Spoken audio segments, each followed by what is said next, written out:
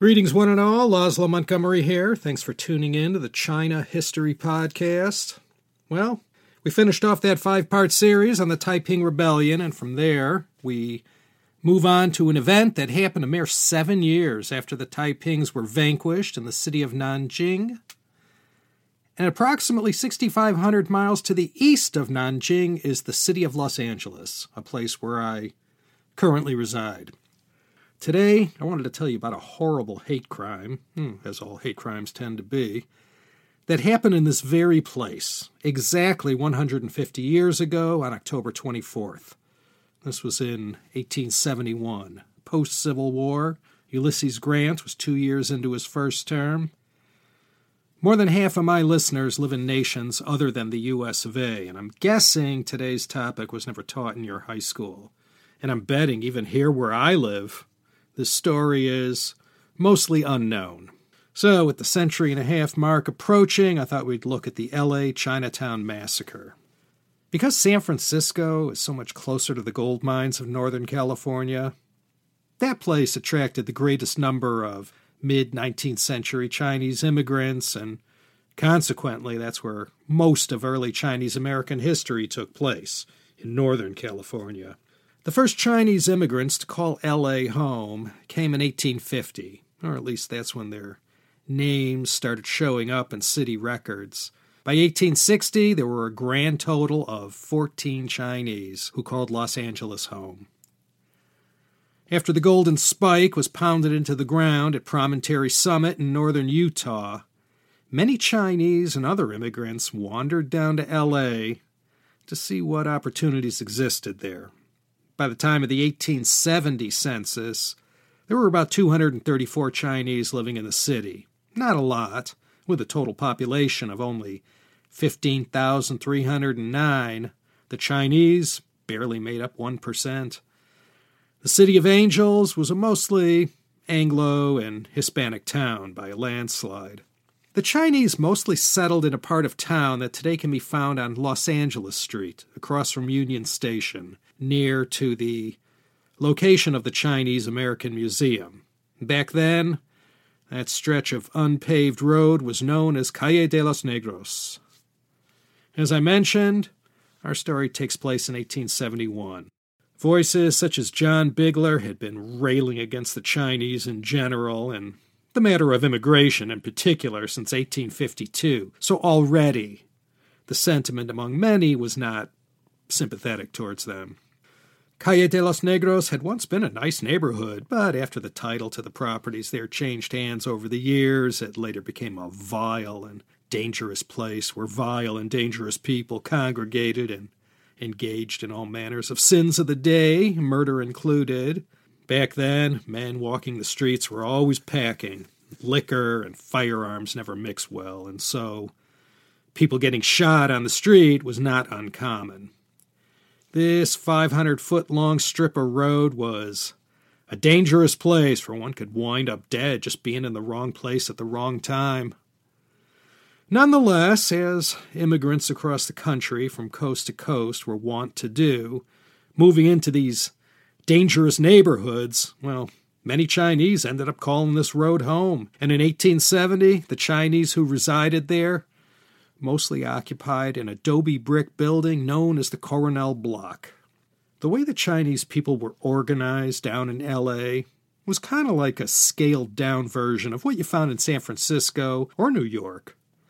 There existed these huiguans. A huiguan is a term that means an association or a society or even a club. The Chinese knew nobody liked them. They were living in what was decidedly a white man's world, and after learning fast how easy it was to be victimized, the Chinese did what came naturally and banded together in groups according to the place they came from or perhaps by their surname. And these self-help organizations, these huiguans, emerged that tended to their needs and sorted things out for them when trouble knocked on their door. The Chinese Consolidated Benevolent Association was the most famous of them all, the CCBA. That was a good example. And these huiguans were led by community leaders who got in at the ground floor, arriving earlier than most everyone else and who had already achieved success. And for these post-California gold rush Chinese, success was usually achieved through the wholesale and retail trade of goods imported from China that was sold locally. But along with these huiguans came the Tongs. You've heard of them, the Chinese gangs. Perhaps some of you listened to that 3-part series I presented on this very China History podcast feed based on Scott Seligman's book, Tong Wars. The huiguans and Tongs were different kind of entities that played different roles in Chinese immigrant society. But there was considerable overlap, and it wasn't uncommon for some elder in the LA Chinese community to be both a member of a huiguan and one of the local Tongs. The main guy at the time who everyone deferred to was named Sing Li. He was the boss of the Say Yup Company. The Say Yup was the most prominent huiguan, hands down. They got their name from the Say Yup, or Si Yi, the 4 counties in Guangdong, Xinhui, Taishan, Kaiping, and Enping.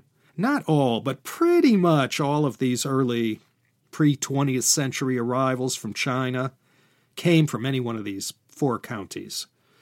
So the Say Yup Company ran things in LA's budding Chinatown, and Sing Li had 2 right-hand men, Yo Hing and Sam Yun. By 1870, businesses controlled by the Say Yup Company got a little bit too successful, and this led to a breakup of the organization. And it wasn't an amicable breakup when it happened.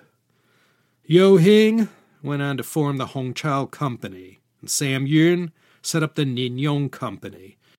And Sing Li continued to run the now much diminished Say Yup Company. There were 2 others, the Hop Wa and Jin Hua, who were minor players.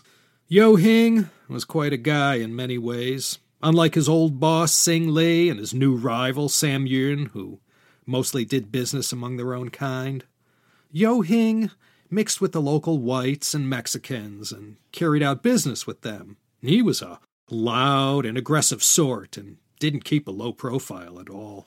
Well, one of the most profitable businesses and a major source of income for the huiguans and Tongs was prostitution. And the way things worked, girls would be imported from China into the U.S. on documents purporting that they were the wife of so-and-so or so-and-so's daughter. And then after she arrived in Chinatown, she was put to work as a prostitute serving the male clientele who frequented this godforsaken part of Los Angeles. Well, let's just say there was a bottomless supply of women waiting back in the home country, and their lifespan working this kind of job wasn't long. They generated enough income such that when they ran away or sought refuge with Christian mission houses or other kind souls who took pity on them, no effort was spared to retrieve them. And when that happened, the girl was dealt with severely to show her co-workers what would happen to them if they had any notions of fleeing. And it was a common thing for the huiguan, or Tong, to pay off local law enforcement to enlist their help in finding the escaped girls and bringing them back. The Tongs paid top dollar, and crooked cops were always keen to be called in for this kind of work. And the cops working that beat always loved to get a nice piece of that action, doing the bidding of the Tongs. As 1871 rolled around, Yo Hing's Hongqiao Company had become the most powerful organization in Chinatown. The Say Yup, who they replaced, was still a player, but in 1871, Sing Li, the longtime boss of the Say Yup, had already left the scene and had sailed back to China. Sam Yun's Ninyong Company had taken over the business of the Say Yup, and this included all the bad blood that existed between the Say Yup and Yo Hing's Hongqiao organization. Sam Yun's Ninyong Company was rising fast, and by the summer of 1871, it had become a problem for the Hongqiao. Yo Hing and Sam Yun's rivalry for control at Chinatown, as once enjoyed by Sing Li, was well known, and these 2 men despised each other. What ignited the long fuse that led to the LA Chinatown Massacre was a case involving a woman named Sing Yi. She was a prostitute purchased from one of the organizations based up in San Francisco for $340. She belonged to Sam Yun's Ninyong Company. What happened was she was abducted by one of Yo Hing's Hongqiao people, taken out to San Bernardino, tied to a tree, and tortured. Someone snitched on Yo Hing about the whole abduction and torture thing, and for something this sensational, the law stood up and took notice. So Yo Hing became a person of interest and ended up getting hassled and dressed down by law enforcement. Yo Hing was convinced it was one of Sam Yun's guys who had informed on him, and he planned to get even for this. And what followed were a series of attacks by Hongqiao members against suspected informants. And the interesting thing here is that men like Yo Hing, Sam Yun, and Sing Lee, they had been in L.A. long enough to become very familiar with how to use and abuse the court system to obtain redress from each other, and as well as how to trip each other up. So the Seiyup and Hongqiao and Ninyong were always filing charges against each other, and with every claim and counterclaim, the temperatures kept rising.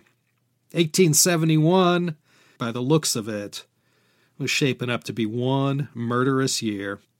The immediate spark that led to the massacre involved a woman named Yat Ho. She was married, that's married in quotation marks, to a certain Hing Sing of the Seiyup Company. The Seiyup were quite close with Sam Yun's Ninyong Company, and both of them opposed Yo Hing's Hongqiao. Yat Ho worked for Hing Sing, serving clients at his place of establishment, and somewhere along the line, as the story goes, she had befriended and fallen for a Hongqiao member named Li Yong, who worked as a cook in some L.A. household. Yo Hing, never one to pass up an opportunity, learned of this secret romance and, seeing how it jived with his interests, decided to help the couple. And one day, in early March, while Hing Sing was out of town on business, Yo Hing assisted Yat Ho and Li Yong in their desire to get married. Yo Hing arranged for them to be married in a local church where they obtained a legal marriage certificate. Whatever claims Hing Sing had to his Chinese marriage to Yat Ho were out-trumped by this document Li Yong now held in his possession. So they got hitched, and Yo Hing aided them in finding a place to lay low. When Hing Sing arrived back in town and saw what was going on, this whole thing exploded. Sam Yun jumped right in to assist his ally, Hing Sing, and he used his resources in the police to track down Yat Ho and drag her to a secret location where she was held and kept under guard. Sam Yun, on behalf of Hing Sing, intended to take Yo Hing to court to see who was legally entitled to Yat Ho. And they were certain they had the better case and that they could prove she was abducted by Yo Hing against her will. The press was having a field day with this story, especially the Romeo and Juliet angle of Li Yong and Yat Ho's forbidden love. Yo Hing was no doubt feeling quite pleased with himself, and he knew, even before he stared down his enemy in court, how this would play out. And when that day in early March 1871 came, and everyone was inside the courtroom, Li Yong was able to produce the legal marriage certificate attesting to his marital bond with Yat Ho. And he got to wave that in front of the judge, and Hing Sing had nothing to show to back up his claim. Well, nothing admissible to this court anyway. So the judge decided in favor of Li Yong, which was a spiritual victory for Yo Hing. Well, all hell broke loose right there in the courtroom, and Sam Yun's humiliation at the hands of Yo Hing ratcheted up the heat substantially.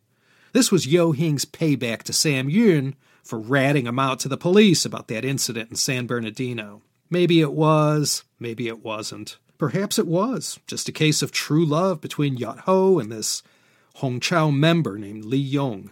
As far as Yat Ho, that's all we ever hear from her. Where she went after this isn't clear.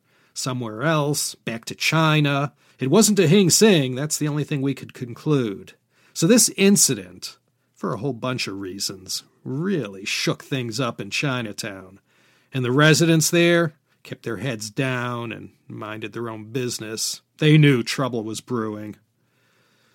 All throughout the summer and into the fall of 1871, things were tense, but the violence was minimal.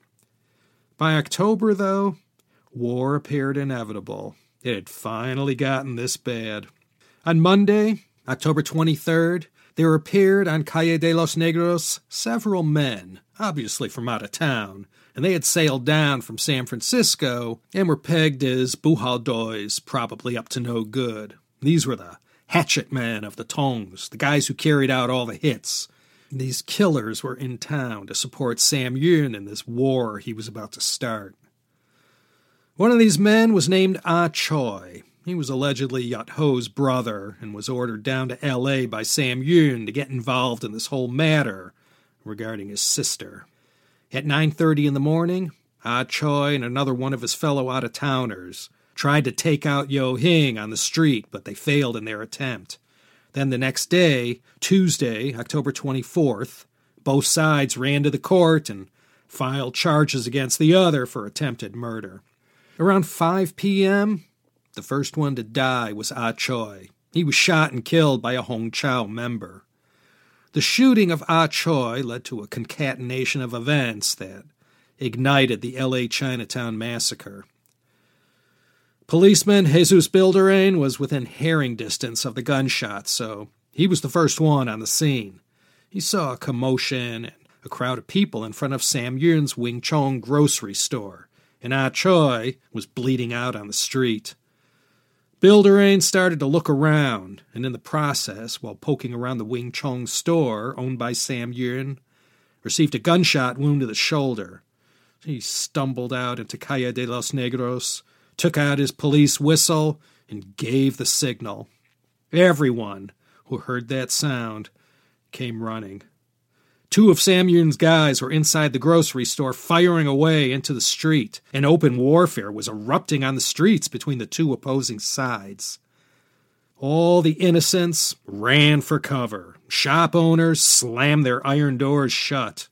A former saloon keeper and popular man about town, Mr. Robert Thompson, seeing what was going on, told some policemen that there was a lot of shooting going on and some Chinese were firing out into the street from inside that grocery store.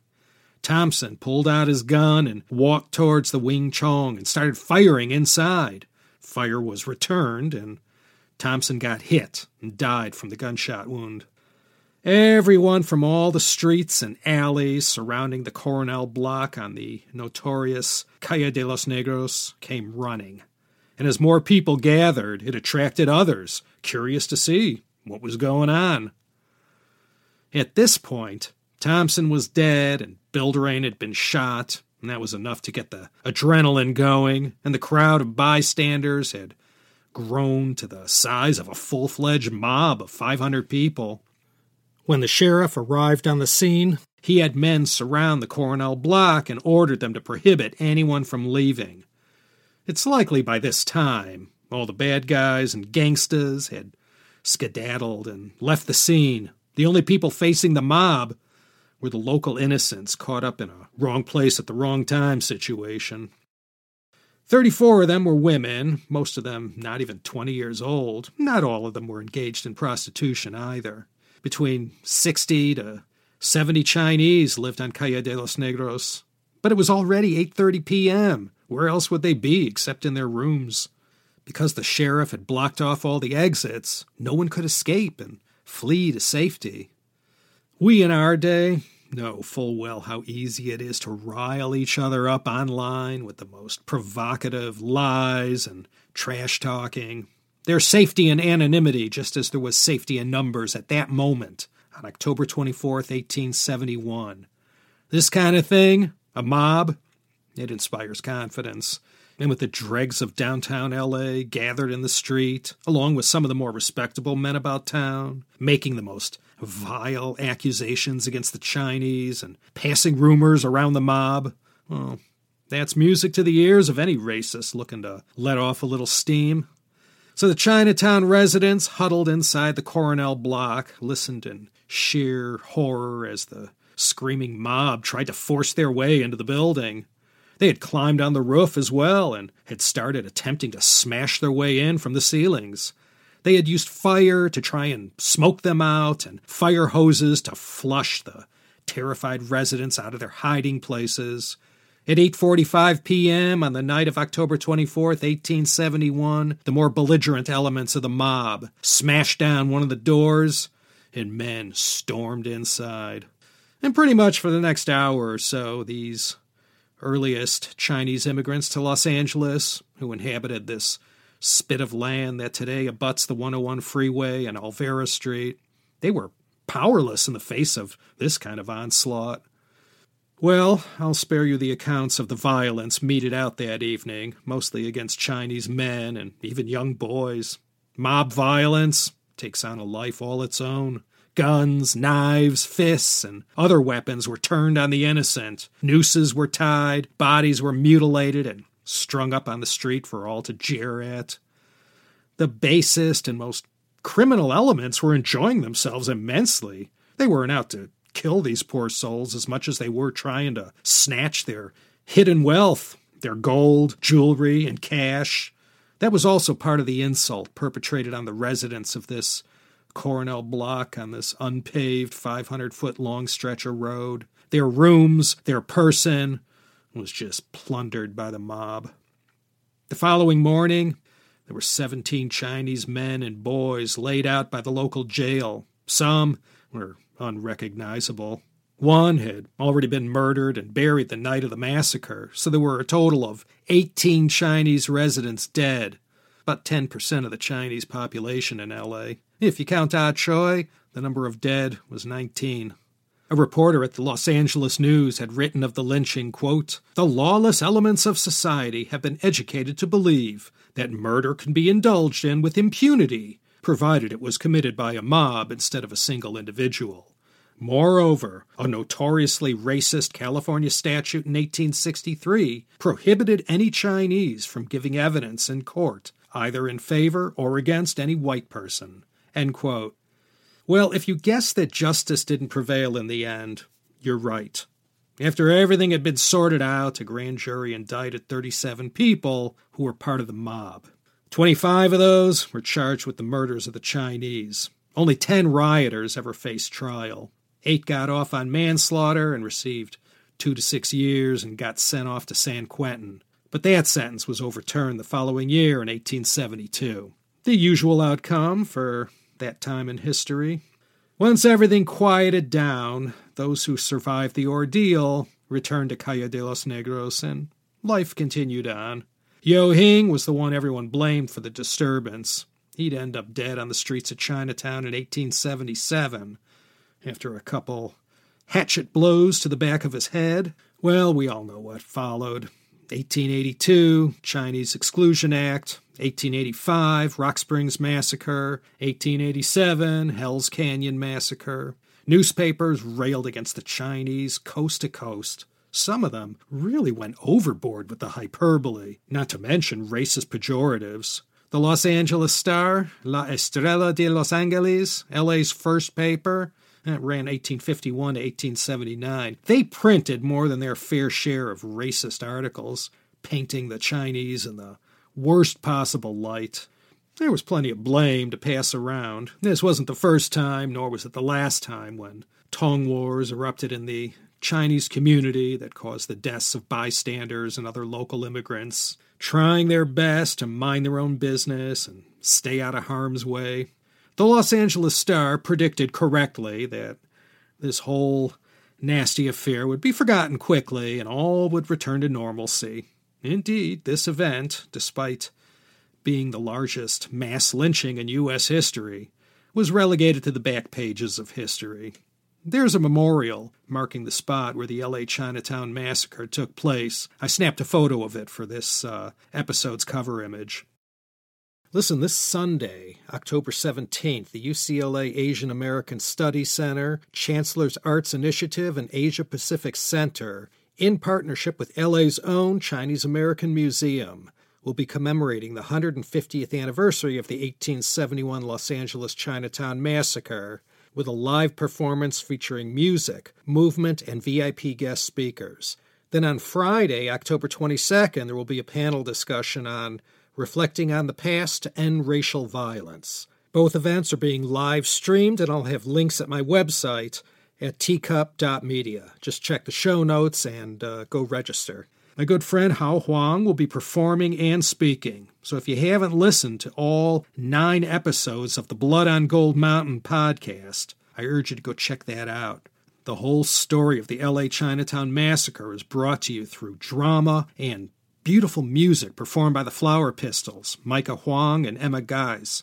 I'll also have a link in the show notes to that podcast, Blood on Gold Mountain. Well, the LA Chinatown Massacre may have been forgotten, but I wanted to cover this bit of Chinese-American history, and on this 150-year marker, let you know that this happened. This is Laszlo Montgomery signing off from Los Angeles. I thank you all for listening. Don't forget to check out my other 2 hit shows, the Tea History Podcast and the Chinese Sayings Podcast, and more to come. Take care, everyone, and do consider coming back next time for another exciting episode of the China History Podcast.